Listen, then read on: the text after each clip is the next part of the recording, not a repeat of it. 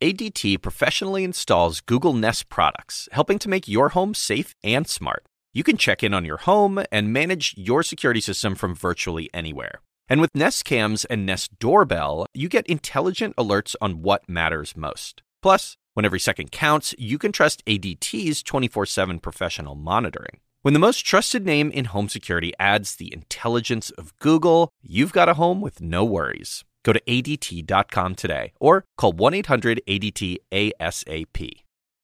Let's get down for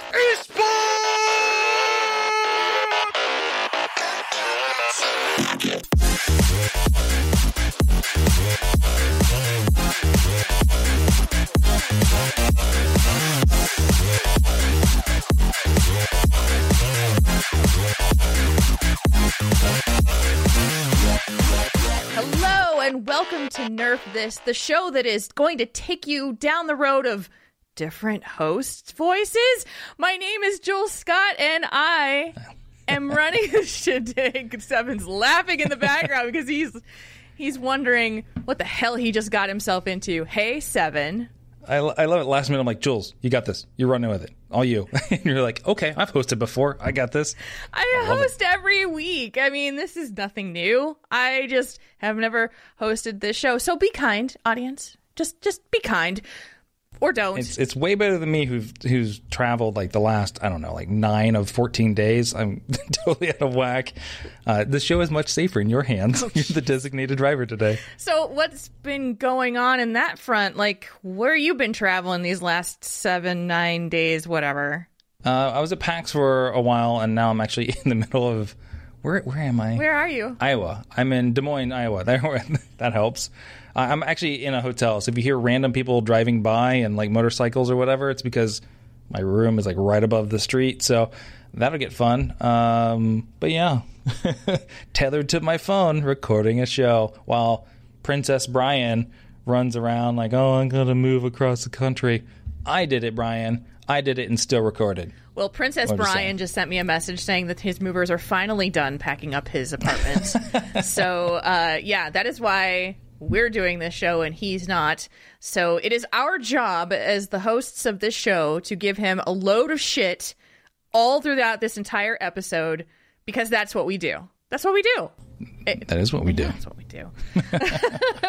So buckle in for this episode because Seven and I will probably go off the rails quite a few times during this. I don't know, this whole thing. We've got some show notes for you. We've got some Rocket League. We've got Overwatch League. And then we've got some really, I don't know, awful people, I guess, to talk about at the end of the show. But let's just start with Rocket League because I think that's safe. That's a safe topic. So Psyonix is revealing that the finals of the 6th season is going to be held in the Orleans Arena in Las Vegas. I've been there. Have you been there? I have not. I remember anything that happens in Vegas stays in Vegas, so I'm not allowed to talk about the times I've been there. But in all honesty, make it sound like I've done something there. I really just played Star Wars. I don't know. What's the slot machines in the airport? That's all I've really done. I'm not going to lie. Yeah. I actually stayed at the Orleans. Okay, this is going to be a really random story that's not related to Rocket League, but I stayed in the Orleans like the year that Burning Crusade from WoW was released, and that's where Blizzard had decided to run their after-release expansion party. So they had busloads of employees coming through the lobby and this line that stretched across the entirety of the lobby for people to check in, and I'm like, those people have hats on that have exclamation points.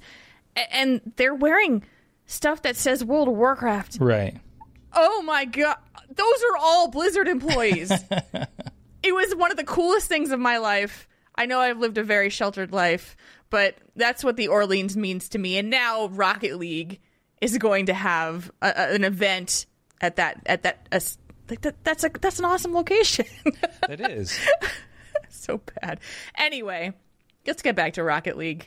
4 teams from each of the North American and European RLCS sections and 2 teams from the Oceania League for a $1 million prize pool, which is the largest in Rocket League history. That's pretty darn awesome. Yeah, it's amazing that the game has come this far, right? And I mean, it's not. I don't want to say it's not backed by like a large company. Psyonix is much larger now than when they originally launched. But I mean, this is a group, or this is a developer who launched, largely partnered with PlayStation at launch because it would save them money from a marketing standpoint, because they employed 0 people for marketing. It was just straight up developers with all the money they had. And now here they are, years later, with $1 million prize pool, a very successful esports franchise. I mean, they've been on E-League in the past. They've just, I mean, the RLCS is incredibly fun to watch. It's just such a fun game. I think people can easily sit in a bar and watch it and relate to it. We've talked about it over and over again. Like, you don't necessarily need even the sound on to understand what's going on and to get the tension from the game. It's just such a solid game, and a lot of people I know who I would not normally ever think that they're into any kind of esport, actually, like, I'm finding out are Rocket League players. They're horrible, but they enjoy Rocket League and they love watching the events. So it doesn't surprise me that they're at this point. I love that. Because all you need to do is describe it as soccer with cars, and people are like, I get that. Right. I understand that. It makes sense. But I'm the worst Rocket League player there is. So I will sit and watch all the time during just random streams. I'll watch championship matches because I don't know how these people actually manage to do the things that they do. Because whenever I try it, it looks horrible. So I don't know. I would go to Vegas. I would sit there and watch this. This sounds like an awesome time. Oh, absolutely. I mean, I would definitely show up there as well. Like, it may be what drives me to go to Vegas finally. Watching Rocket League, just a stream is so much fun. I can't imagine doing it live. And it's something I haven't done yet that I need to do. Yeah. So definitely on my list of things to do. So I don't know if I mentioned it, but it's going to be held on November 9th through the 11th. That's the Rocket League World Championship. And I'm sure you'll be able to watch it on stream as well. So that's to start us off. But I don't know. We've got another one for you that maybe isn't so bright and shiny. Yeah, right. One of the things you will actually get to watch is Rocket League. Something you won't get to watch is any kind of violent sport in the Olympics. So recently, the International Olympic Committee reaffirmed their stance against violent video games at the Olympics. This happened shortly after the Asian Games in Jakarta, Indonesia, finished. I believe it was like last week, just maybe before last week. Where they basically said, we don't want any video game that is deemed as violent. So basically the stipulation is if you have to play this game and the objective is to essentially kill someone, then that is not allowed. And so what they want to do is focus largely on things that are essentially, which is kind of boring sounding, but they want to focus on games that are very much like towards the current sports simulation kind of games, like, say, FIFA, or even like NBA 2K, correct? So something along the lines of basketball. And so they have a list of things that they want to do. And largely, I think a lot of people looked at the Asian Games as being like, this is where esports is going to happen. It's, the Asian Games was essentially like the Olympics for like Southeast Asia countries and so on and so forth. And there was a lot of pushback during that event, to the point where I don't believe they actually gave away medals, which they originally planned to do, that you could basically get a medal in StarCraft, right? Like, this country would win a gold for it, and they took that away.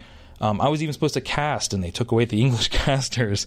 Because really? They pared down incredibly. I was slated to cast Hearthstone, and literally like 2 days before the event, they canceled me. I was like, all right, good to know. So that's why, and then I was like, I'm off to PAX anyways. But so it makes sense. And some people had pushback, right? Like, some people were like, well, what happens when you're talking about like things like boxing? You're essentially punching another person, or fencing, you're essentially stabbing someone.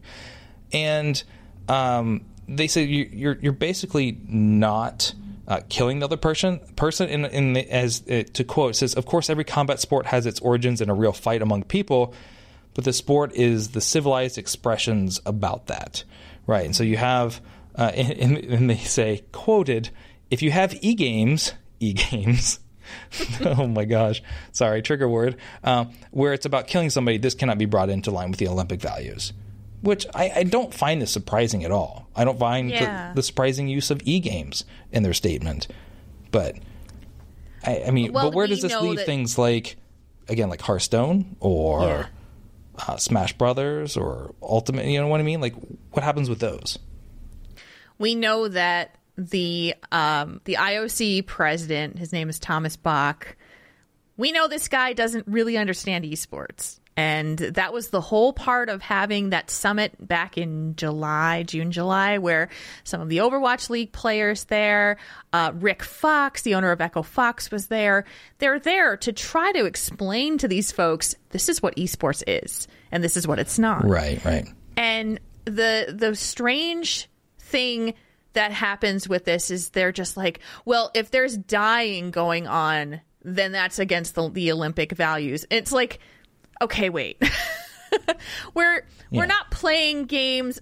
This is not us playing Doom, where we're seeing blood splatter everywhere. I can see it being a problem for things like Call of Duty. Okay, like a headshot, there's blood splatter. We're not doing that. I get it. And one of the things is, too, is like just prior, maybe like 2 weeks before this was the Call of Duty World Championships, right?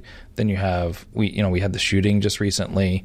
You had in Asia, there was kind of like this mini revolt, largely around the fact that a lot of the Asian games, like League of Legends, Hearthstone, StarCraft, I think even Arena of Valor, were all like basically Tencent, right? Like everything was being put on by like Tencent and Blizzard / Activision. So it was almost like a promotional piece for them, more so than like this Olympics. So there was just a lot of things that misfired that went on at that time. And it was like the perfect storm. And so this is the result of it, is that these can't be out there. And I honestly think that if you want to focus on like sports simulation games, there's no point. There's 0 point to doing that at the Olympics. I don't know why anybody would even watch it when you could watch like actual country of USA playing it, right? Yeah. Maybe not. So from a soccer standpoint or whatever it may be, the real thing is going on at the same time, largely. Why would we do a sports sim? It doesn't make sense. I agree with you 100%. I don't think that there's a need for... Well, I'm going to say this, and I'm probably going to be way off base, but a sports sim esport, is that as large and as prestigious as something like the International, Dota 2? You've got, Worlds for League of Legends. It's just like, it doesn't seem like they're on the same scale. Even StarCraft 2 seems to be so much bigger. Yeah. And who wants if you're going to be able to watch someone play soccer, right? Right. Why would you watch them play a simulation of that game when they're out there on the field right there that you could hang out and watch the pros? I don't know. Yeah. And all honestly, I would say up until maybe if these last few weeks hadn't happened, a majority of the stories coming out of the last few weeks, I would argue that people understand the difference between real life and like Counter-Strike. But unfortunately, there's a lot of dumb people doing a lot of dumb things. We'll get to that later. It doesn't surprise me that the Olympic International Olympic Committee is basically just backtracking essentially on esports, because it's not a place you want to be right now from a PR standpoint. It's really where it's at. It's sad. That's unfortunately so true. And the fact that each game has its own developer owned, but these games are owned. It's not just like soccer or basketball or figure skating. This is now getting into a business side of it that is not the same as it is for a competitive sport that isn't owned by anything. So I don't know. As much as I am a huge esports fan, as much as I would love to see them be something that could be as prestigious as a medaled event, I don't think we're ever going to get there in this decade, or probably in this lifetime. I don't see it happening. This is true. That's a very good point. Look at that. So, you host and we have good points. What's going on? Bam! Job filled. Later, princess. Sorry. Poor princess. Well, I actually shared this article with poor princess earlier, Princess Brian we're talking about, that PUBG hit the news today for reaching a milestone for 1 million concurrent players every single day for 1 year. As of September 8th, This is being tracked on Steam, so this is not specifically for any other platform. But for 365 days straight, there's been over 1 million concurrent players on that game. That's fantastic. So much for a dead game, right? Yeah. I mean, so many companies out there would kill for 1 million concurrent players every day for an entire year. And to be clear, this only actually tracks people playing PC. Nothing console based, doesn't count in the mobile stuff, which ironically I was flying through like Detroit airport and there was like a big sign for like PUBG Mobile, which is kind of weird to see in an airport. Like I don't know why, but I just find it weird whenever I see like advertisements for esports games. Yeah. And weird in an airport, right? Right. Well, PUBG Mobile is probably being played in an airport quite a bit now. I bet you could argue that PUBG Mobile is probably played by more people concurrently at this point in time than the actual PC version. But who knows where those numbers are. And I mean, Tencent will probably give them to you at some point in time. But over in China, it's huge. It's even bigger than PC, so that tells you something there. Yeah, and I'm going to sound really old by saying this. I do not understand how people play that game on mobile. I just don't. It's so hard. I love watching some of the hacks that people have done in terms of like reloading and shooting and stuff, like taking like a gum wrapper and some tape and just getting some like being able to just like tap the gum wrapper like rapidly, and that counts as like tapping the screen, but they don't have to move as far. And those are like a bunch of motorcycles driving by, like I mentioned earlier. They're obviously going to like, there's a PUBG Mobile event going on right down the street, evidently. Everybody's got to get on their motorcycle and come there. But I apologize. I knew it was going to happen. It's just going to happen. This is what happens when you do it mobile, but we are being mobile. It's just, this is how it works. The interesting thing I saw in this too is that PUBG on Twitch, except for one day in May, it was May 23rd, 2018, and they don't, in this article in the Esports Observer, they don't actually say what the significance of that day was, but Twitch has had like Twitch viewership for PUBG maintaining over 550,000 daily hours watched for that same like year time period that the game has been played concurrently by 1 million people. So it's this insane amount of I love how everybody is out there singing, "Oh, dead game, nobody's playing PUBG anymore, it's all Fortnite." But they're still holding their own. Yeah, absolutely. And I mean, I'm sure Fortnite's numbers are better. Like they're not going through Steam, so that's not something you can necessarily we can garner. We have to kind of take Epic's ruling on it or whatever information they want to give out on it. But in all honesty, like 1 million is not a dead game. Is it down from where it was originally? Yeah, I'm sure it is. It definitely is. But still, 1 million was still a very difficult thing to achieve, and it's continued to do that. I mean, there are games like Dota, which occasionally it fights with, right, at the top, and even CSGO. If you're calling PUBG a dead game, look at CSGO numbers, right? It's if I'm correct, it's still beating it in a concurrent standpoint far more, and CSGO is still considered like hugely popular esport, where PUBG, not necessarily a hugely popular esport, getting there. It's once it's ready, quote unquote. But yeah, I just think there's a lot to. I think that 1 million concurrent says a lot.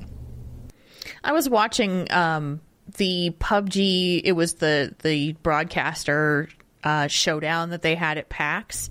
I was watching that during PAX weekend. I was watching a lot of esports on PAX weekend, and they, you're seeing the popularity of PUBG is remaining. There's just a lot that's going on to the top level streamers and pros out there that are just, vying it out to win huge cash prizes for these tournaments.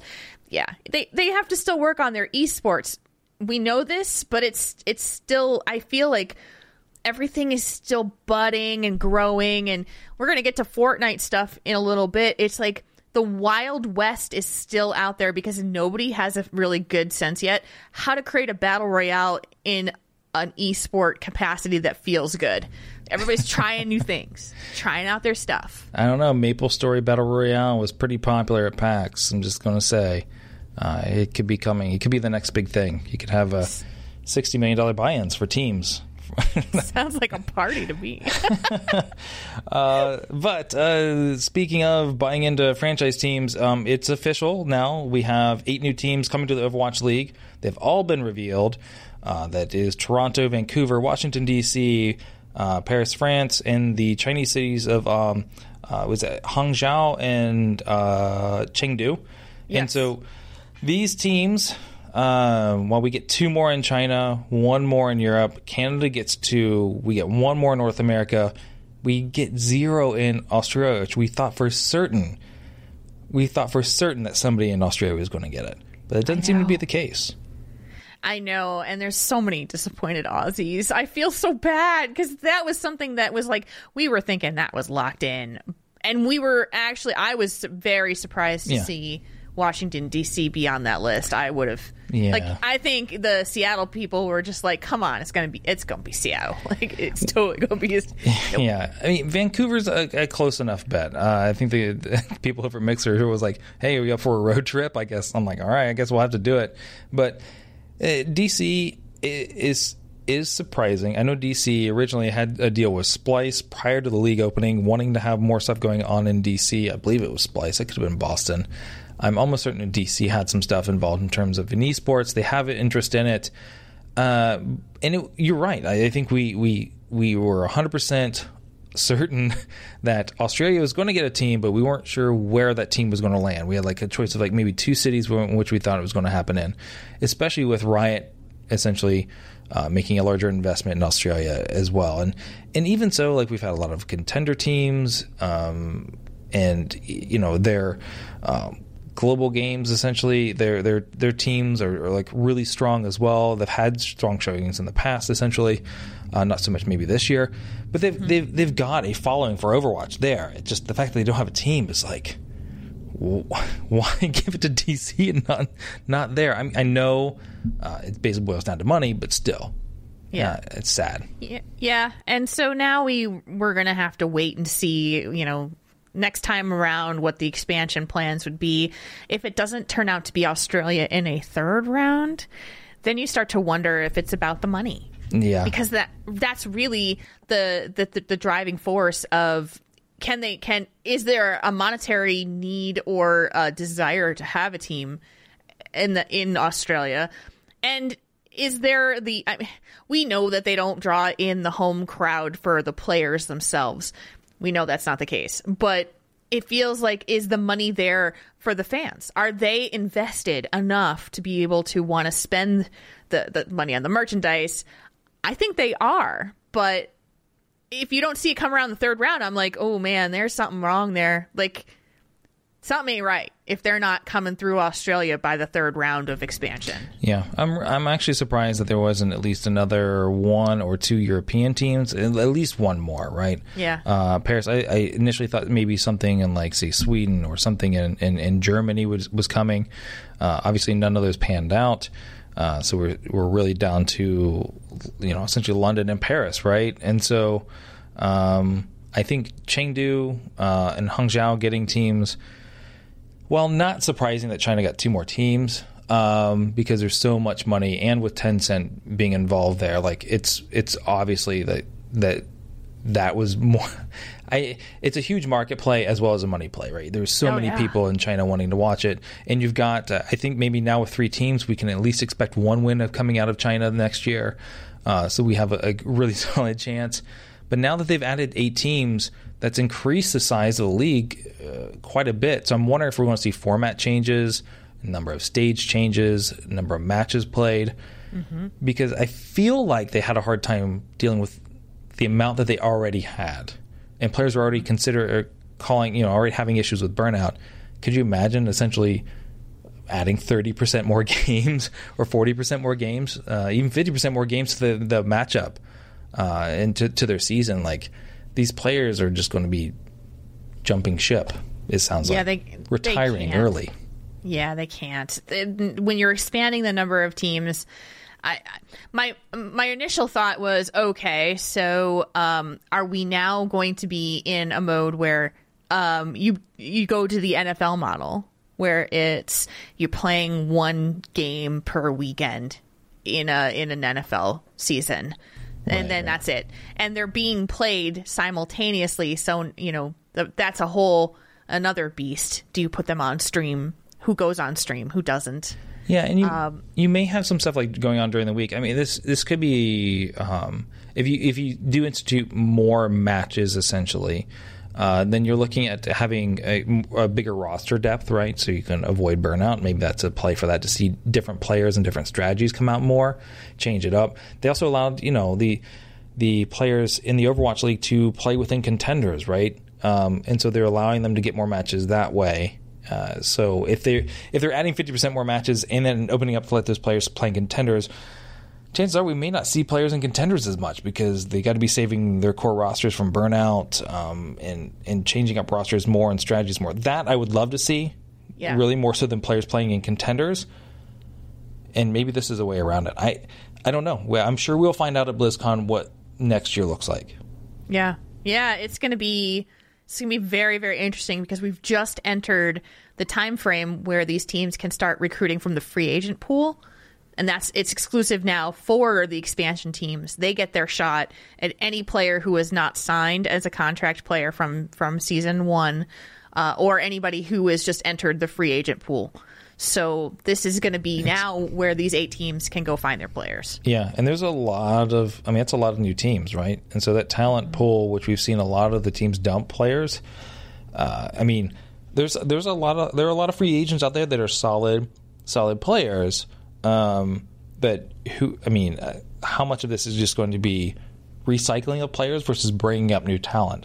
Because I almost feel like, while I know there are a ton of Overwatch players, I know there's a ton of good Overwatch players, but I don't know if there's visibility on a lot of those players, right? Mm-hmm. And how do you know to find them? Contenders is a great way of finding them, but I still don't think there are 8 contender teams that are worthy of playing in the Overwatch League, right? So it's going to be possibly even a scouting nightmare for a lot of these people. I don't see many of these teams having a great year.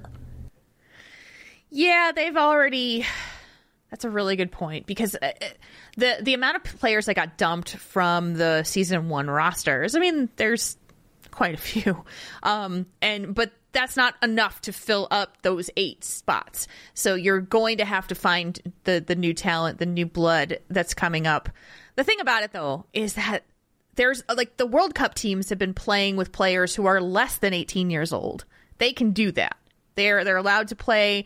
In Overwatch League, they got to be 18 or older to be competing in there. I saw there was a 15-year-old playing this weekend.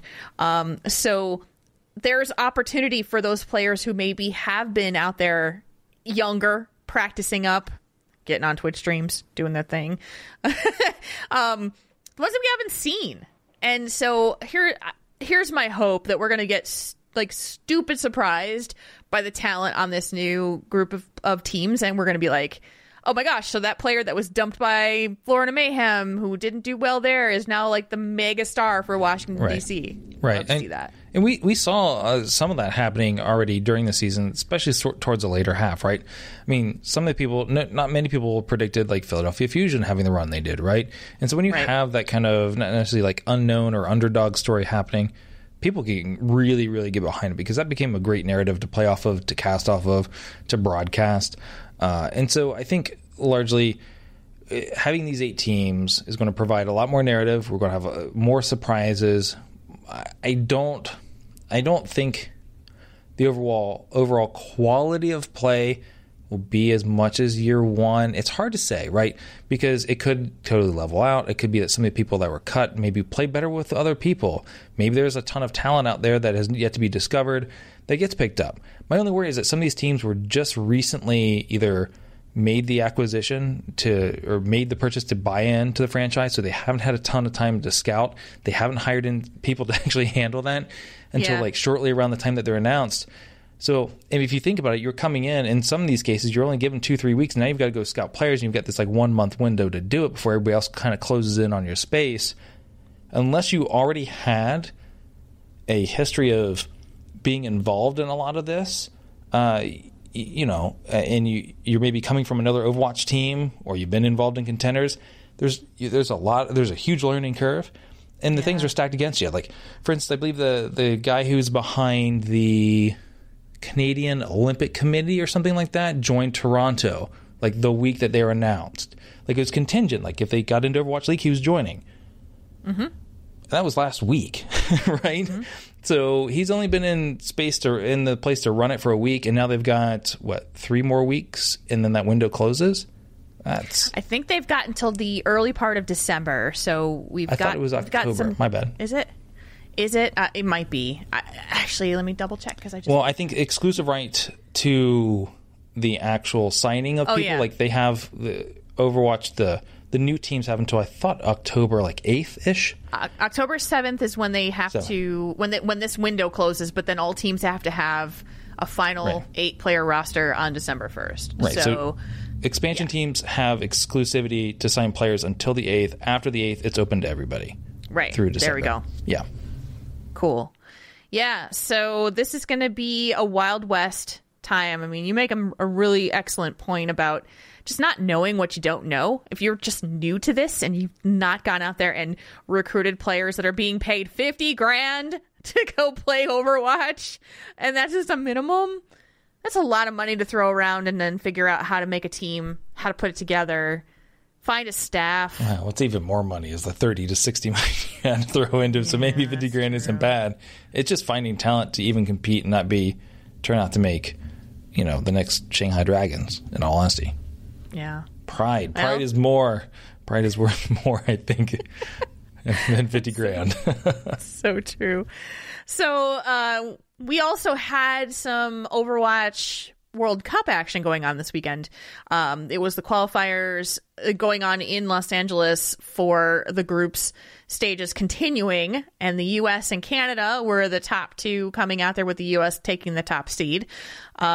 This was a big one because whoever won the top, they came out number 1, wasn't going to have to face off against South Korea in the quarterfinals at BlizzCon. So the U.S. were like, yeah, we better take number 1 because we do not want to have to take on the South Korean team, which is pretty much made up of New York Excelsior players. Right off the bat, that just would have felt weird. So now I think Canada might have to do it. This one got a little spicy this weekend because on the United States side, we had Muma, and on the Canada side, we had XQC, and there was drama that went down during the Overwatch. Wait a minute, are you saying XQC season? And drama in the same sentence? Oh my goodness, no way. I ventured to that pool of cess, and and I went there, and Muma, US, they went undefeated in the qualifiers, so they beat out Canada in the finals for that. So they wound up going up undefeated. Canada took the loss, and Muma had a little fun on Twitter just to throw some shade, which was nice to see. If you don't know, if you hadn't heard what the drama was, XQC made some homophobic comments towards Muma, who is a gay player, and I'm not a fan of XQC being as part of the World Cup team after being removed from the Overwatch League, but that's neither here nor there. That's not my decision to make. Yeah, I just again, it's XQC. It's just sadness all around. I think he's got to be at this point.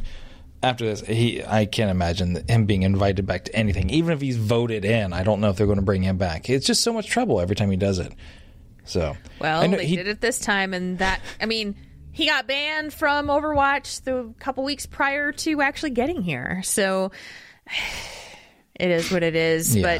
But there's the nice thing is that if you're going to BlizzCon, you are from the United States, you're going to get to see your team play at BlizzCon in the big old Overwatch arena, which is so freaking sweet. Holy crap, that thing is awesome. All right. Hold on. Totally random side note. I was looking for there was a moment, can't remember what team the XQC World Canada itself was facing up against, but XQC did this total bait of the opposing team, and I think it might have been Agilities who basically so the entire team basically sees XQC on his own. They're totally going to rip him, so they all dive into him, but he's Roadhog, so he's got a little bit of standing power. Mm-hmm. And Agilities comes literally gliding along the wall from around behind them and boops like 4 of them off. And it was just like this total bait, like, hey, come beat up XQC. Oops, you weren't paying attention. You all got booped off the map. So I thought it was hilarious. But what I find even more hilarious is while searching for this quickly so I could find the reference to the team they were playing, I find out that USA Today has an actual Overwatch site. Do they really? Yeah, it's called overwatchwire.usa today. Had no idea. No idea this existed. The more you know. Right? So weird. This isn't a promo. They didn't pay for anything. They should. They should, damn it. But they didn't. I had no idea. It was like, what? Why? What is this? And then, wow. Yeah, anyways, the entire site just designated to USA Today. So my guess is they're somehow involved with an Overwatch team now. So somewhere along the line, they've bought in. But anyways, thought I'd just mention that. So if you want to watch some more Overwatch World Cup qualifying action, it's going to kick off on the 13th in Thailand. And that's where China, Australia, Sweden, and Spain, Denmark, they're going to be fighting it out for those spots. The final one scheduled in September in Paris, and that's going to be France, Germany, Italy, Netherlands, Poland, and the UK. So that's where we're going to find out who our 8 teams total will be for the BlizzCon finals. I know at least one of us is going to be there watching. I mean, one of the 3 of us will be there. So, because we got to cover all this stuff to bring back to you guys from BlizzCon. I can't wait. I just can't wait. I can't wait either. It's going to be good BlizzCon this year. Oh, Keemstar. I don't know, man. Fortnite, Keemstar is starting to become infamous combination of names. It's definitely a love-hate relationship, I think. This is, it's an interesting one, as Brian would say. Yes. I mean, I was checking my Twitter feed it was Friday. I was kind of reviewing some stuff, checking all the esports headlines. I see a retweet from Ninja across my timeline, and it's from Keemstar saying, okay, I'll bring back Friday Fortnite if this tweet gets 100,000 retweets. And because it came from Ninja, the timer, the little clock thing for the retweets just starts going. And I'm like, well, there you go. That's going to happen. So sure as shooting on Monday morning, there's there's a tweet saying, sure as shooting. Sailor. We see on Monday morning, he's like, we got it. We're going to start as soon as Friday. But I don't know, man. 7. There was it was like a balloon just deflated. Yeah, just what was it? Just a couple hours later, Epic announced that it's going to bring back Friday Fortnite, or sorry, their what was it called, the Fall Skirmish, and it was going to start and basically run right over the tournament again. And basically, Keemstar was like, "Nope, I'm out. I'm done with this game. Good luck." And so there you go. No more Friday Fortnite. You couldn't have written that script better. It was hours. It was hours difference, I think, between we're back to nope, peace out. I'm done with this game. I seriously wonder if there was somebody or somebodies at Epic Games that was just sitting there watching this happen going, oh, honey, you just wait. I know. I bet you when that announcement probably came out, there was probably some kind of PR people at the ready, knowing that these things it was just going to go south. I mean, that's just there. I don't like, for as much inexperience that Epic really does have when it comes to esports events and putting them on, rule sets, and even just having expectations around how things may go and how to dodge problems that are pretty common in the industry. And they seem to just kind of walk into, and then well, we've got money, we're out of it, you know? Yeah. They sometimes do a really bad job of just supporting their community. And if you have a tournament that is run by, even if it's run by a third party, and it's doing very, very well, work with that person to change times, enable them in some way, shape, or form. Don't just step on it, and then when they peace out, I'm done. Now, granted, it's kind of like I'm taking my football and going home kind of moment. Yeah. Keemstar is being a little childish in that kind of response. He could move it to another day. I get it. But he just, I feel his pain, right? Like it takes a lot to organize a tournament. It takes a lot to organize a tournament of that quality in which he was doing, and then just have it stepped on repeatedly by a company who isn't telling you, like, hey, the Friday Fortnite, you might want to do it Saturday afternoon or make it a Friday midday Fortnite, something, because we're going to steamroll it. And I don't like when companies do that, when they intentionally try to in-house their esports and they ruin third-party tournament organizers that are grassroots, not necessarily somebody who's making like a ton of money off of it, right? Like a DreamHack essentially is making money off of it. Yeah. Well, look at the day and age that we sit in right now. If you were a developer of a game and you had someone of the ilk of Keemstar, I guess is the way to put it, who has that audience, who has that kind of money to throw at a tournament, I think you would probably just fall over and kiss the ground that they walk on, that they would do this to promote your game. But Epic doesn't need that because they print money right now. Right. They just do. So that in itself kind of just fucking blows my mind. And the other one that just makes my head spin is that they're able to put together, I'm talking about Epic, they are able to put together these tournaments. They threw this announcement about Fall Fortnite and said, it's coming and it's going to be $10 million of prize pool over 6 weeks. And that's all we've got right now. And people are like, blah, they're so excited. But they didn't give you anything. They didn't tell you anything. They never do. And I don't know, I know you were at PAX, but I know you were super busy. Mm-hmm. Did you get a chance to watch the Summer Skirmish, the last one at PAX at all? I think I watched the maybe next to last. I'm trying to think if it was that day or not. No, because I didn't watch the very, very, very final one. I watched some of the stuff. Production-wise, it was pretty much on point. People who do NGE, which is the production company who did even the Hearthstone Tespa stuff I work on, was the same group who did it there. And they're solid production.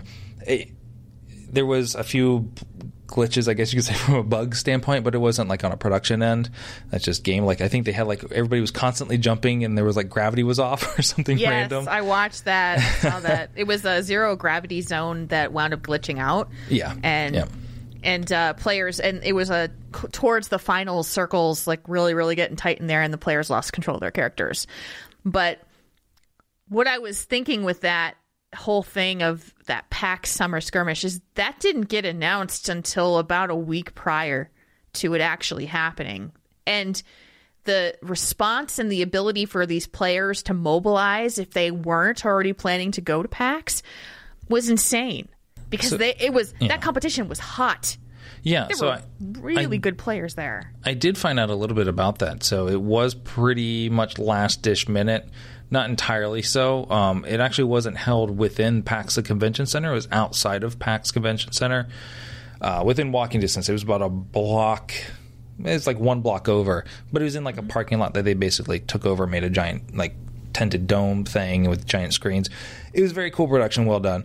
But what I did find out is like because none of those players could sign up a reserve spots, right? So you had a lot of players. That were there essentially like Cloud9, Tempo Storm players specifically that I talked to had camped out the night before outside, like slept outside so they could have a spot and be in on the initial run of people because they took, I don't know, I think they had like 3 groups of 100 or something like that that they originally were paring down. So they wanted to make sure that they were in on that initial group. And so they were there Wednesday night, 8 p.m., sleeping on the streets so that they could hop in Thursday at 8 p.m. so that in the morning when they opened up, they could be in that top 300. And these are people who are signed to events, and even like Cloud9 and Tempo Storm was just shipping people there at the last minute, like just go. And maybe they were sleeping on the street because they didn't have hotels in Seattle. But really, it's just the way that they're organizing this is, in a lot of ways, it's a detriment to their community, right? In terms of there could have been online qualifiers for this, right? And you got to a point where like, okay, these are the 300, they've been invited, and maybe we have people to backfill if they don't show up, whatever it may be. something that could have allowed players in. I know that they're very anti like anybody having a buy-in, like any kind of esports essentially team having ownership. They don't want them necessarily involved. They want it to be very grassroots. But really what they're saying is like, we don't want to have to plan anything. We just want the huge fan base to randomly show up whenever we do something. And they do. Yeah. Which is this is the mind-blowing thing about it, is that they do. I don't know. I mean, as a competitor, that just like, it feels like it's going to be poorly controlled for the players. Like they're going to have to suffer through some of those pains in order to try to play the game to make this $100 million prize pool that they want to get a piece of. It's the Wild West, and it's crazy to me. Yeah. And I'm equal parts astounded and impressed with the way that especially Fortnite has turned out. I just got to say, because I watched a ton of that summer skirmish at PAX, and I don't know, it was just like I didn't even plan on watching it the whole day, and I watched it the whole freaking day. I mean, it's entertaining. I feel like they were doing some good stuff production wise. I think some of the different map views that they had, their observers are pretty damn talented, and so I think from that standpoint, it's becoming more watchable. I felt like some of the earlier stuff was having some issues.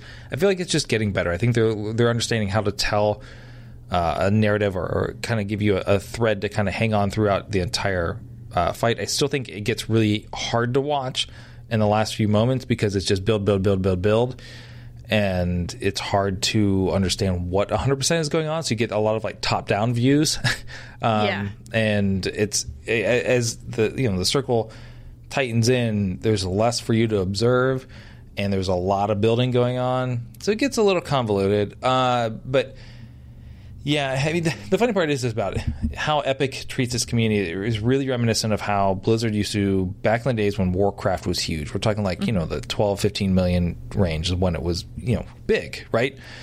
And you couldn't get the time of day from Blizzard if you're a community person. In all honesty, you couldn't. But that, it changed after they started to like, some people were leaving, they were releasing new games. They changed their mindset right around the time of like Hearthstone and Overwatch, and so in the last couple of years, Blizzard has done just a complete 180 when it comes to working with communities. And I think while Overwatch has less players, okay, definitely has less players than Fortnite, but it still has a very, very vibrant and passionate community because of how they interacted with them originally. Now, from a tournament or esports perspective, that's not there.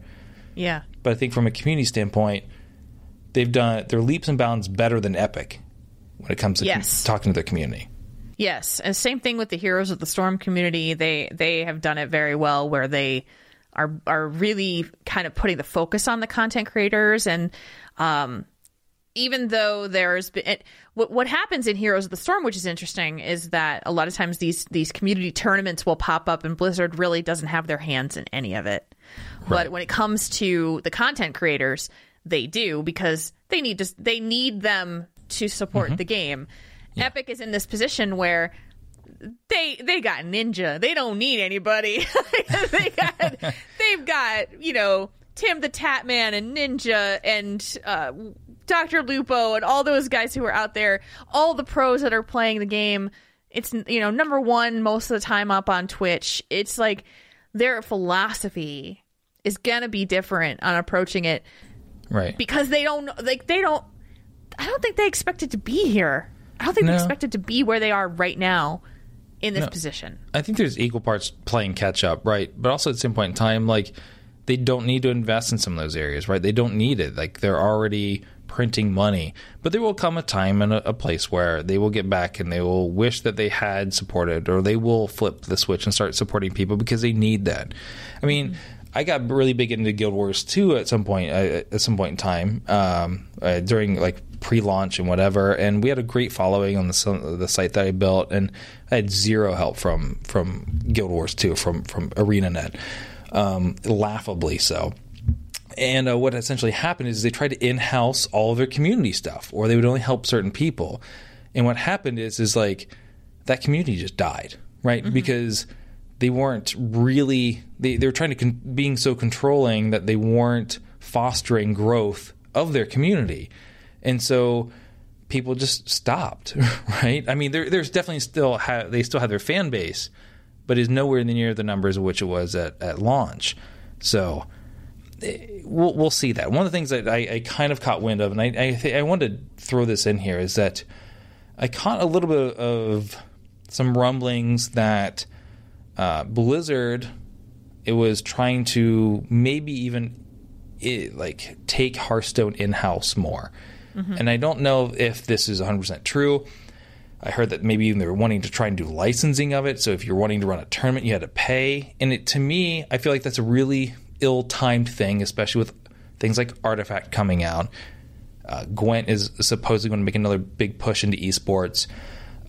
You've got Shadowverse is trying to make a push in the United States. Now, Hearthstone has it from a TCG standpoint right now, a digital TCG, but even Magic the Gathering's making another push, right? So you've got a lot of competition. You're arguably maybe even hemorrhaging a few players because you're now 4 years old, I think, or 3 years old of a game. And so to try and in-house it and charge people to do tournaments is just closing the doors, when probably, if anything, a lot of that pressure is being ramped up on you. And I don't think that, especially when they're trying to organize their own tournament stuff. So again, I'm not 100% certain, but it's really about the fact that trying to take it in-house at this point in time seems a little silly. Well, and I mean, I'll admittedly say that I am confused by the Hearthstone tournament structure to begin with, because it doesn't feel like it really has a set. I mean, it feels like it's kind of all over the place, right? And the pros can go out there and get qualification points from any number of kind of fan-run tournaments, right? Well, I mean, there are some designated tournaments on which you can, like DreamHacks, but really it's now down to DreamHacks and HCT tournaments is your big ways of getting it, or finishing high on ladder, right? So at the end of the month. And so but what I think we're going to see is next year, and again, I don't know any of this. This isn't a Blizzard insider information. Nobody's told me specifically what's going to happen, but I feel like there's been a lot of Hearthstone fatigue this year. It's been a learning year for them. At any point in time, you can kick on play Hearthstone Twitch, and there's something going on, but and that's what I'm trying to say is the importance of every event has lessened now, right? Because there's always another event next weekend, which if that person wins, cool, they may get it, and we may see them somewhere a couple months from now. The Hearthstone global games goes on for 8 weeks, and so it gets really, really drawn out. And I feel like the importance of placed on every match is lessened. Now, if you're a pro, this is great. You've got more opportunities to make more points and more opportunities to possibly win. You're not constantly trying to grind out online tournaments for points like we were in the past because, Strivewire went under. So that's no longer an option. And nobody's really stepped up to replace them. But I think we're going to see a big change, and if that change includes franchising fees, essentially, or licensing fees, what I meant to say is to run a tournament, I feel like that's probably going the wrong way. Yeah. No, I think you're absolutely right. I don't know what that benefits. Who's going to pay out of the community to want to run a Hearthstone tournament at this point? Yeah. I've heard some people doing kind of quarterly events upwards of $500,000 for the year. Ridiculous.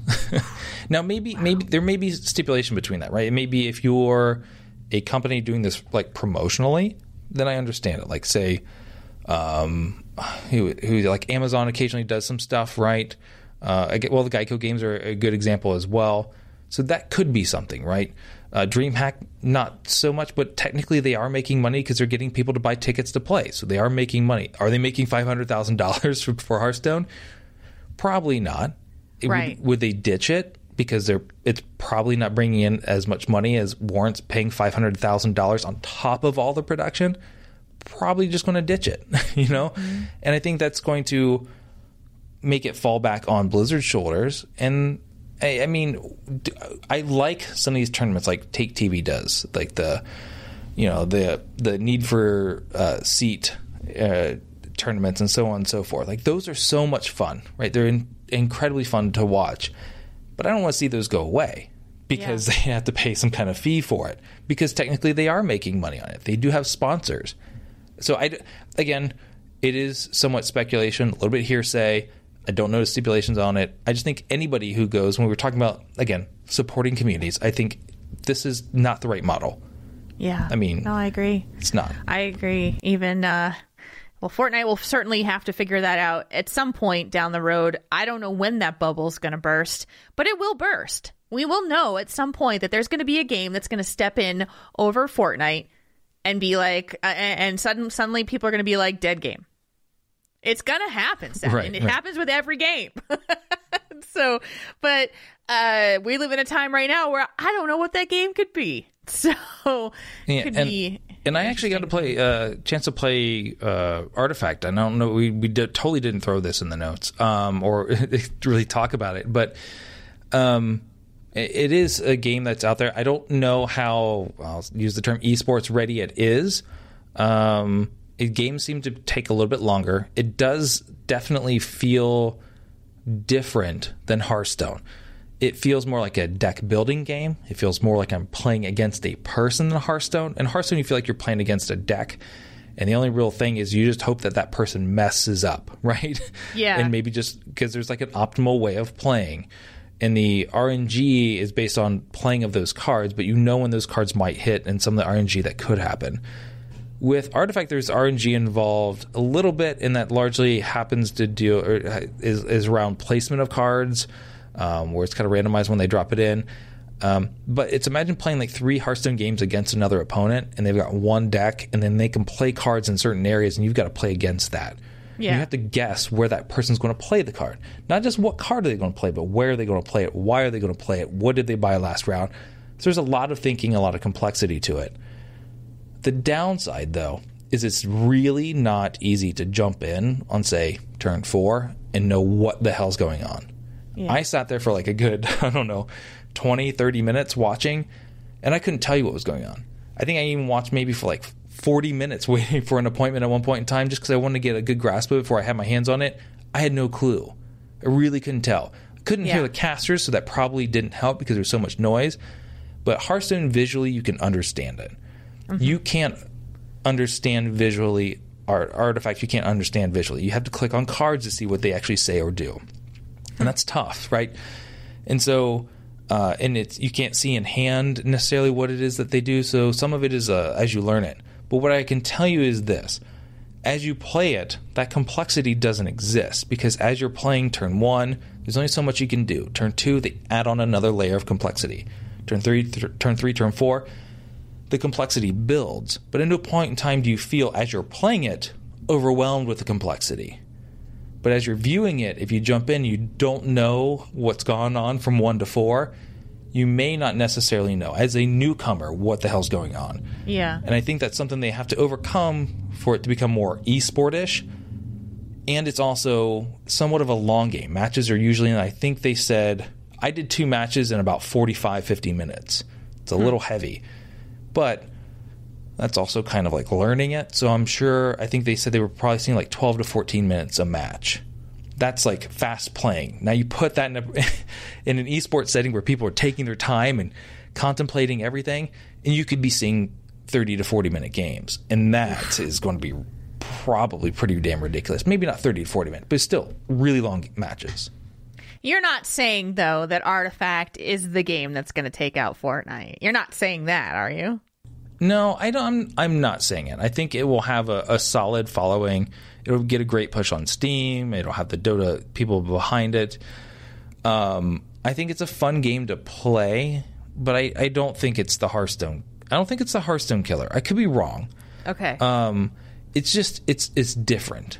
It's different enough that I almost have a hard time finding it as an esport, if that makes sense. Mm-hmm.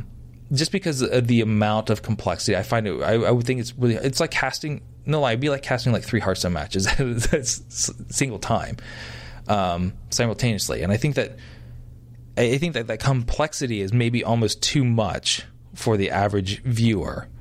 It's like watching a Dota 2 match with the sound off, right? If you're new, you have no idea what's going on. And you may be able to get hype from some of the energy of the casters and so on and so forth.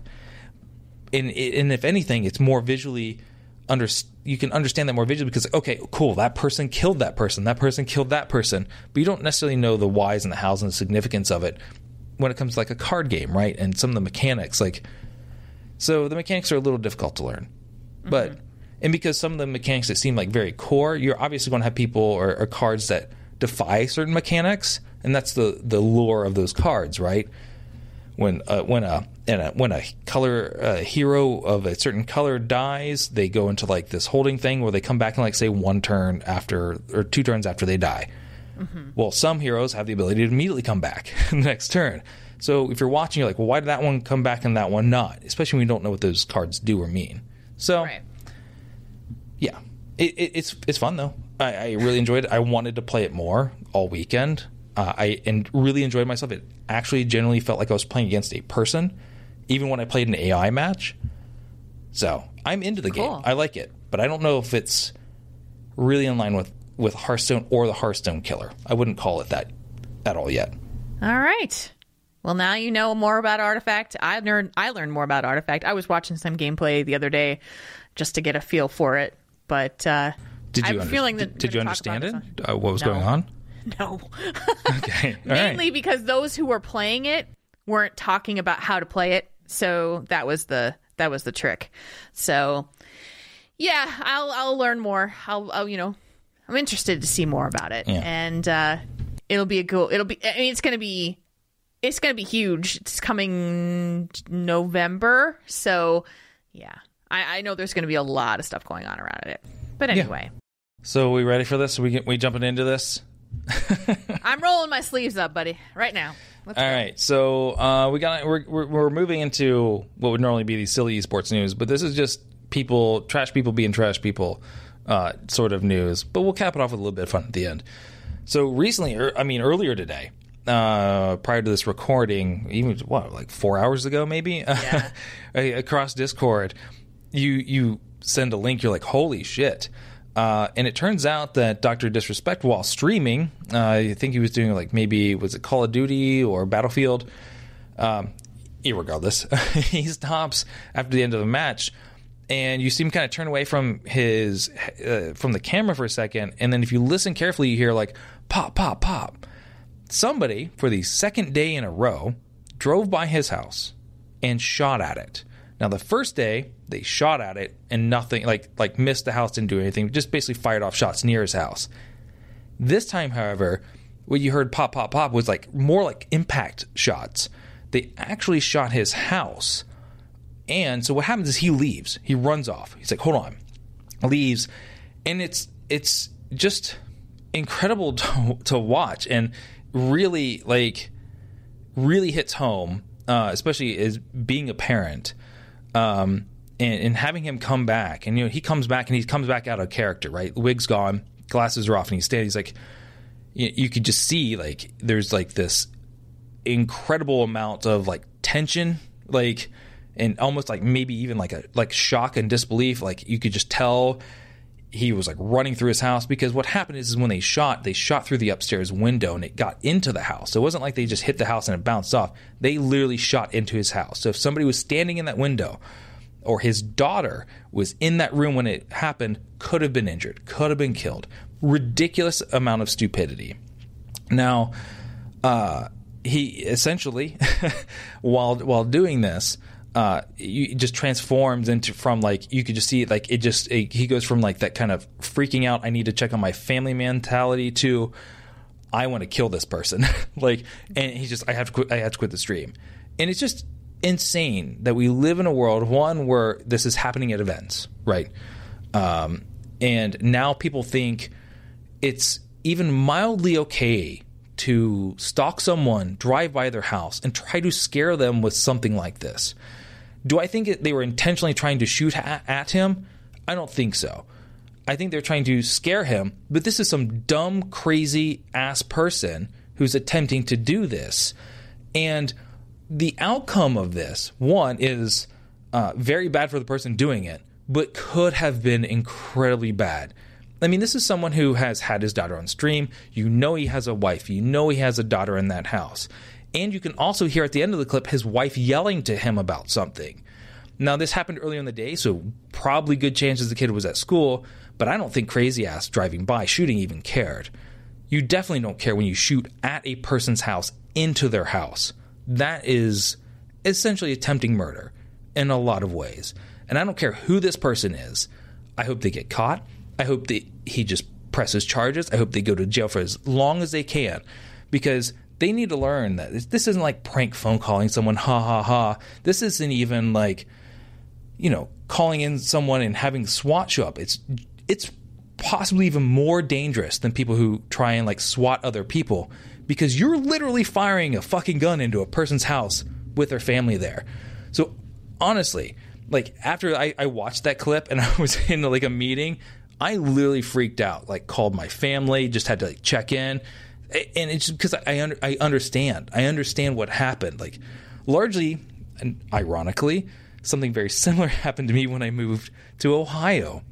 Like the first week my family got there, I was downstairs and there was like a wooded ravine area, and it's 1 o'clock at night, and I'm turning like walk into like my kitchen, and I hear pop, pop, pop, pop, pop, pop, and I'm like, holy shit! Someone is literally firing a gun within 1 house range of mine, and I don't know if it's a crazy ass person doing whatever. So here it is, 2 o'clock in the morning. I've got to run upstairs and like, wake up, family. Like we got to move. Everybody needs to be up and be mobile. Like you don't know if somebody's going to walk into your house. So now that's the kind of shit his family has to live with.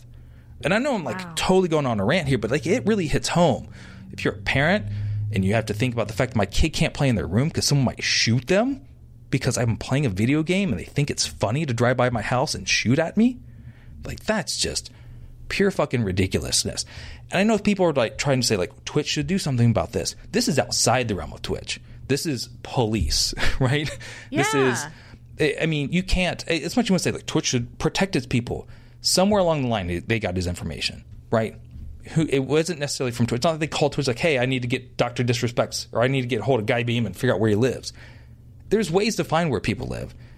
This is just general people being crazy, and you sometimes just can't out defend yourself against crazy. You just need to up and move. And I don't know what he does at this point. No, and that's the thing I was wondering. Yeah. That's actually what I was wondering too, is what do you do at this point when now you know that someone has your home address and has now fired gunshots at your home 2 days in a row? 2 days. This was the second time. This is allegedly, but numerous reports have said that he said that the day before today, there were also shots fired at the house. And so I sit here it's when I first started doing anything related to podcasting, being on the internet, I have a father who is a police chief, retired police chief. And, the very first thing that he said to me is, you are not putting your real name on the internet. You're not. Yeah. Yeah. It's scary. And that is a lesson, you know. At some points you're kind of thinking, oh, you're just being a protective father, blah, blah, blah.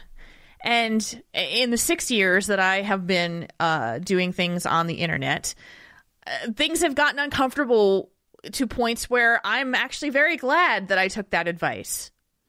Because I worry about people who can just decide that they are capable of picking up a gun and driving to that person's house.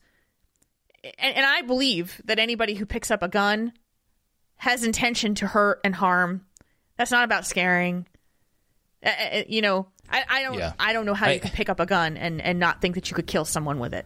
Yeah, and some people like even ask the question like, was there a light on that room, right? Like, I mean, it was the middle of the day, I believe, West Coast time, like maybe around like 1, 2 o'clock. And also, if I'm certain, or well, from my guess, I think Guy actually like streams out of his basement, Like he created his whole new setup there, and I think he recently-ish moved, like in the last couple months. So that's probably why they were able to find it, right? And from a paper trail somewhere along the line. I mean, possibly. And you can say, well, there's odds. Like for every, there's maybe one crazy person out of every 100,000 or 200,000 or whatever you want to say it.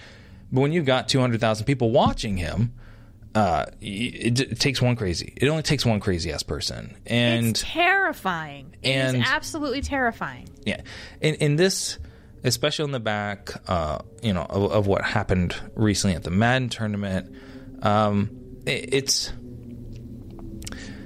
what happened in the Madden tournament was different, right? This was someone basically having essentially a psychological break, right? And so someone who's probably struggled with mental illness.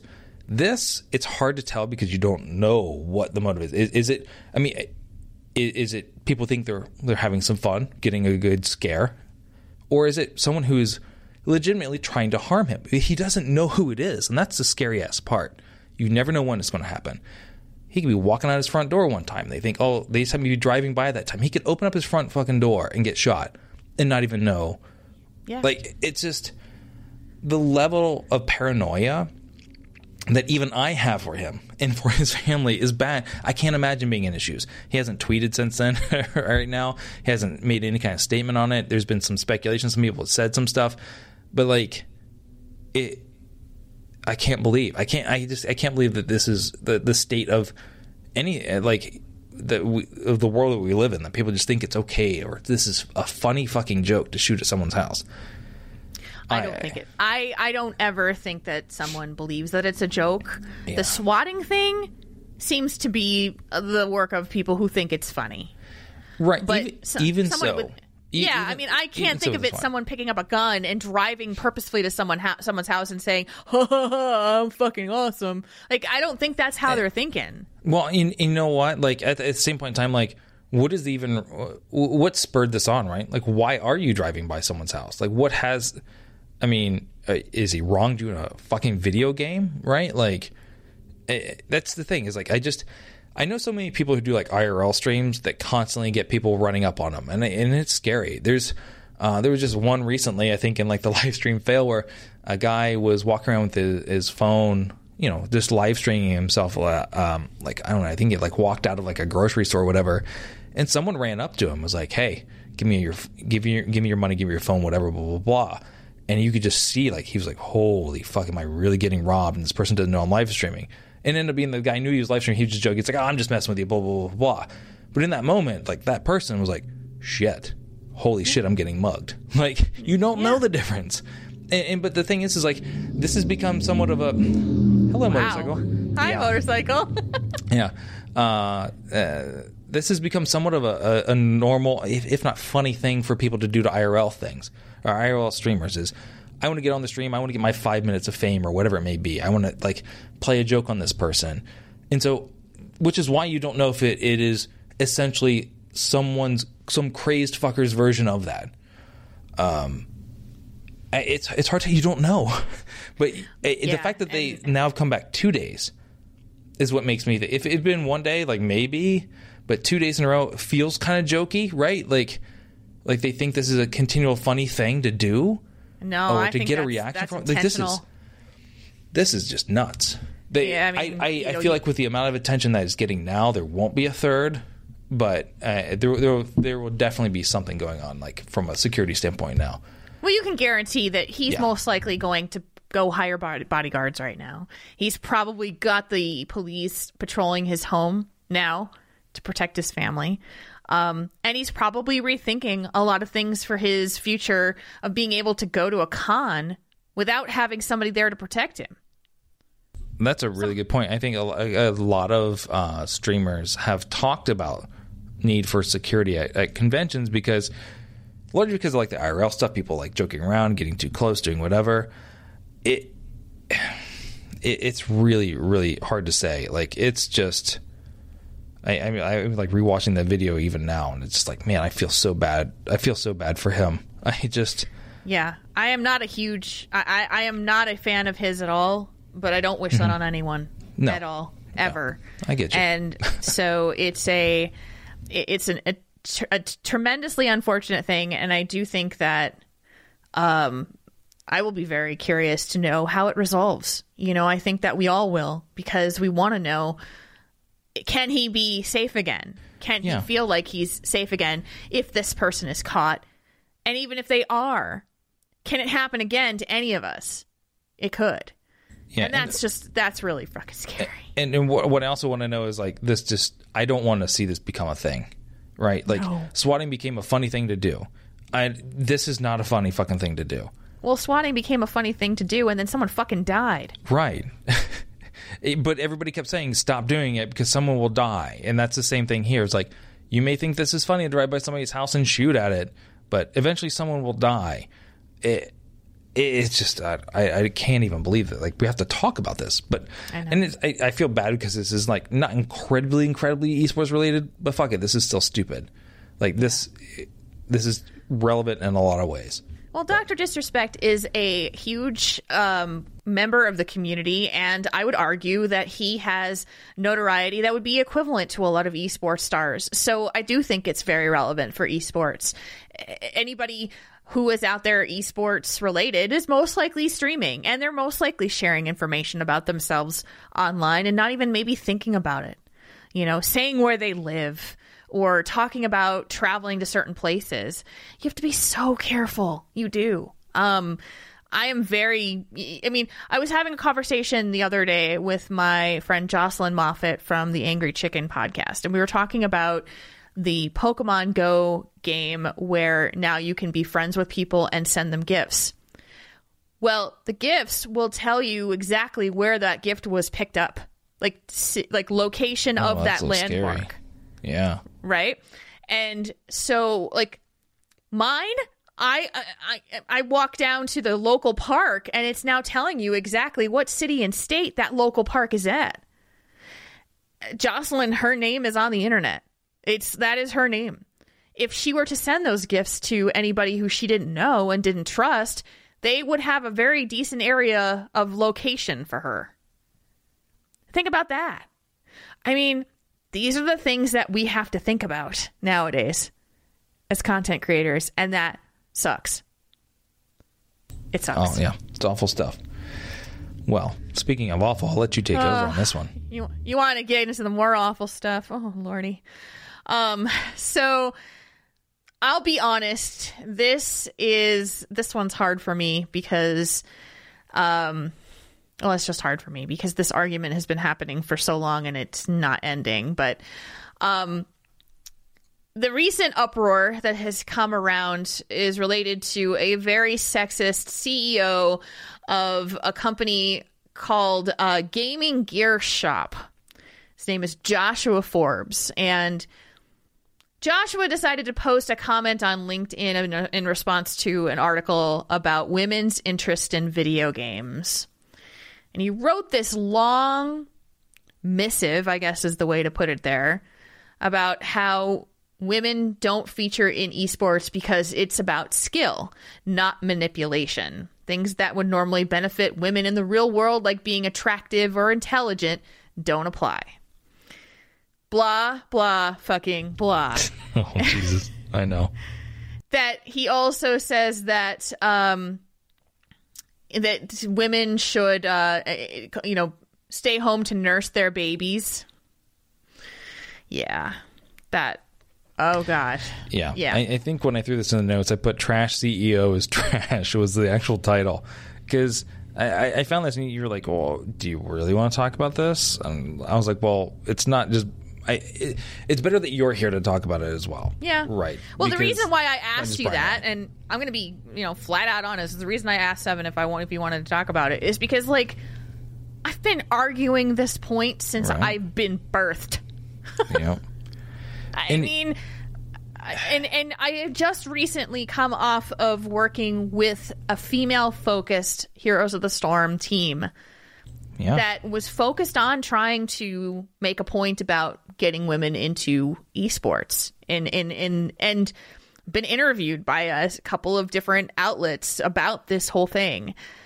And I I most recently had an interaction in my own gaming experience where I was treated as a lesser because I was a woman.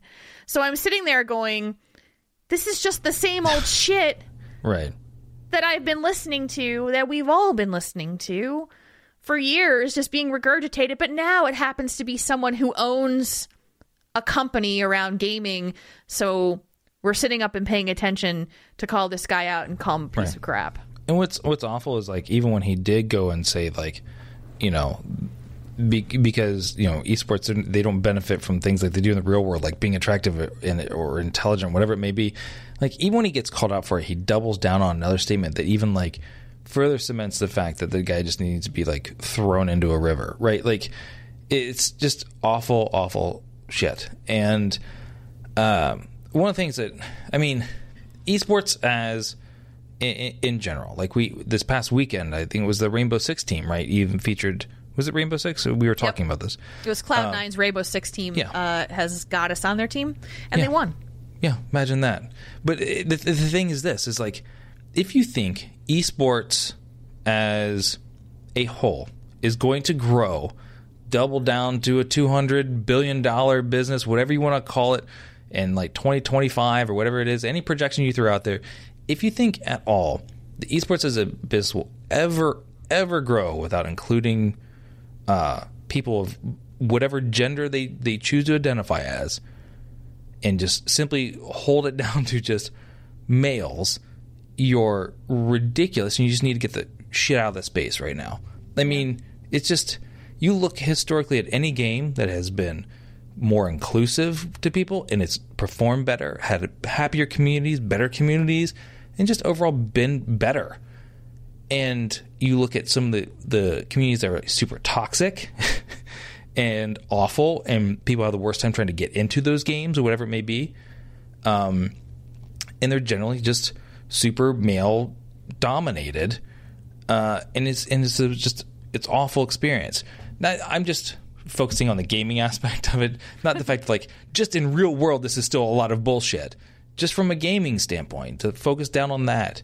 Like, if that is your mentality, just go to iTunes, find the Nerf This podcast, hit unsubscribe. I don't want to talk to you. I don't even want to waste. You know what I mean? Like, go away, get away from esports, uninstall whatever it is that you play, and do whatever shit you need to do to fix yourself. Because it's anybody who has this mentality in this day and age, in this space, or just in general, is just ridiculous. I don't get it. Yeah, but it happens every single day. And just the mere fact of me sitting in this chair on a podcast with you talking about esports will infuriate people. Seven. Like, that is the way of life. That is how it works right now. And I am very encouraged by the fact that it is changing, because we are out there making this message known, and there are people out there on Twitter saying this is bullshit, this is archaic, this way of thinking went out with the cavemen, and so should you. But it's finally being stood up to. It's finally being called out and saying, stop saying these things. You know, but it happens to me all the time if I'm in a game and I use voice chat. All the time. You know, you have a sexy voice. I get the same thing, though, Jules. I don't know. I'm just joking. Sorry. Yeah, I know, right? I had to lighten the mood a little bit. It's just, you know, it's exhausting for me because I live this every day. But I'm still here. And the saddest part about this, talking about this specific article, is when I saw the initial tweet that sent this out into the ether, and they linked who it was. They linked this company called Gaming Gear Shop. And I clicked on the Twitter handle for them, and you know what it said? It said, follows Jules RPG. They follow me on Twitter. And that's the bullshit? Like, come on. Now, I understand that the company and the CEO, whatever, you know, But that just, I don't know, there was something about that stung like mad, because I'm like, you're out there saying this about women in esports when I'm out here every day fighting for women in esports. Fuck you. Like, that's what my first reaction of it was. Fuck you. So, but it is changing, and it is being called out more. People are standing up. Men are standing up for women in gaming and esports, which is amazing.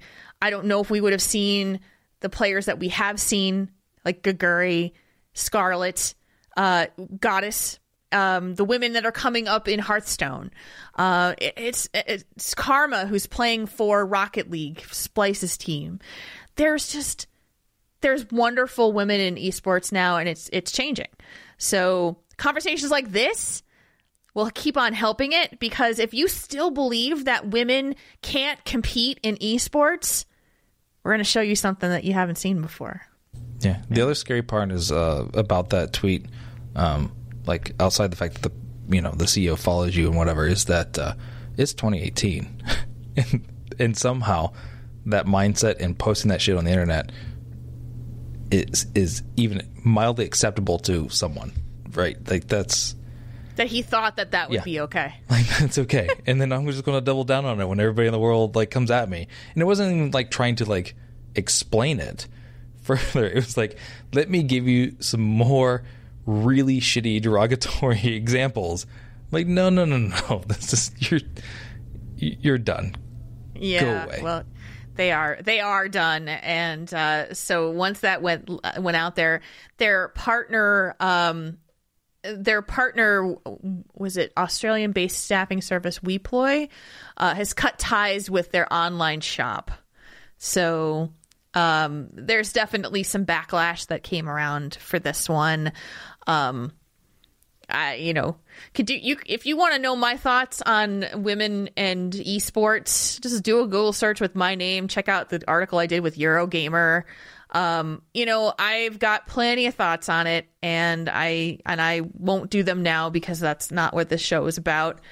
But there's going to be a reckoning someday, and I cannot wait. In other words, get in on Jules' good side. Seriously, I mean, there's a whole lot of hard work that goes into being a woman in esports. And you get a very thick skin when it comes around to it too. So, but it is something that I love esports, and it's how it's going to be. Sorry if you don't like it. Well, I love you, Jules. I love you too. But this show needs some funny stuff. So I'm gonna let you bring it home. I'm going to bring this home with the funny. I'm not going to let you. You're just going to do it anyways. Without my permission, you're just doing it. Yeah, I don't need no man telling me what to do. Again, I love you. So the last story that we have, which I thought, Seven was kind of like, I don't know if we should put this in. I said, no. This is how it's going to go. Hasbro is launching a line of Fortnite toys, including Monopoly. Now, they posted a picture of this on the article that Esports Observer put up there, and I looked at it, and I was like, I think we have now reached it, Seven. We have reached peak esports. Fortnite Monopoly esports. Bring it. And Nerf, I believe, was the other thing. Like, this is really, I mean, I don't know how to explain it. It's freaking Monopoly. I don't like the most bland of games now turned into or wanting to buy into Fortnite. So now we have bland games or old school games, I guess you could say, who've definitely tried anything they can do to sell more of the same game over and over and over in the years. Oh, yeah. Has decided to try and buy into the Fortnite hype. And ironically, these will sell and they'll make money. And some people will have like 4 versions of Monopoly now. Yeah. Well, I mean, I think that the appeal with the Nerf blasters, they're going to be designed against some of the guns in Fortnite, so you can walk around with a real, shoddy. That's kind of coolish. If you're a kid or at an office and you really want to take somebody out, but I don't know. About this. I'm thinking that we've got like peak esports when you're talking Fortnite Monopoly. The worlds collide. You start making a tournament about playing Fortnite Monopoly. Maybe I'm reaching a little bit. I don't know. I think when we get to like some kind of like shoots and ladders version of Fortnite, then that might be when it's time to call it quits. Or you sunk my battleship. Yeah, right. Oh. Yeah, well, okay. I know I'm reaching, but we needed a palate cleanser after all the heavy. So I'm just going to stick my neck out on the line and say it's going to be, okay, maybe not. Maybe it's not the peak of esports, but I'll dream. Somebody's going to come up with something related to Monopoly esports, and then I'm going to be like, see, I told you. Pivotal moment. There you go. Full contact Fortnite Monopoly will be a YouTube sensation. While maybe taking spoonfuls of cinnamon and a Tide Pod. There we go. That's right. That might be the peak. Are we done? Is this done? We have to end it. I've never done the outro for this show, so I'm just going to wing it, see how we do, and go from there. You can find Nerf This on all your favorite podcatchers, all things related. So iTunes, Stitcher, TuneIn, what is it? Spotify. We're on Spotify now. We're on Spotify. Oh, yeah. That's how it works. That's changed. That's new. And you can find our website at nerfthis.gg. You can also check out our daily show, which I have to post up tomorrow's episode, like in a little bit. I just did it a little while ago. And that's called Esports Daily with myself, Brian, and Seven. You can listen to our daily news broadcast. It's 3 to 5 minutes if you're lucky. About all of our different esports headlines, short, sweet, to the point, get you on with your day, Monday through Friday. So you can check it out there. And what am I missing, Seven? Help me out here. The Twitter's gotta plug those socials. I do. So Twitter, you can find us, twitter.com/nerfthiscrew. Facebook is Nerf This. Instagram, Nerf This. And check out our Twitter for sure, because that's when we tweet out whatever Twitch puts out there of what all the upcoming esports is. Like they put out this calendar and it's the best, and you should just check that out. Don't follow them, follow us. We'll tell you how it works. I like it. Stealing from the socially rich. Seriously. Anyways. I think that'll do it for us. Brian will be back next week, we hope, if his equipment makes it there. So safe travels, Princess. We miss you. I think that's how we end it. I thought you were going to jump in on it, but that's okay.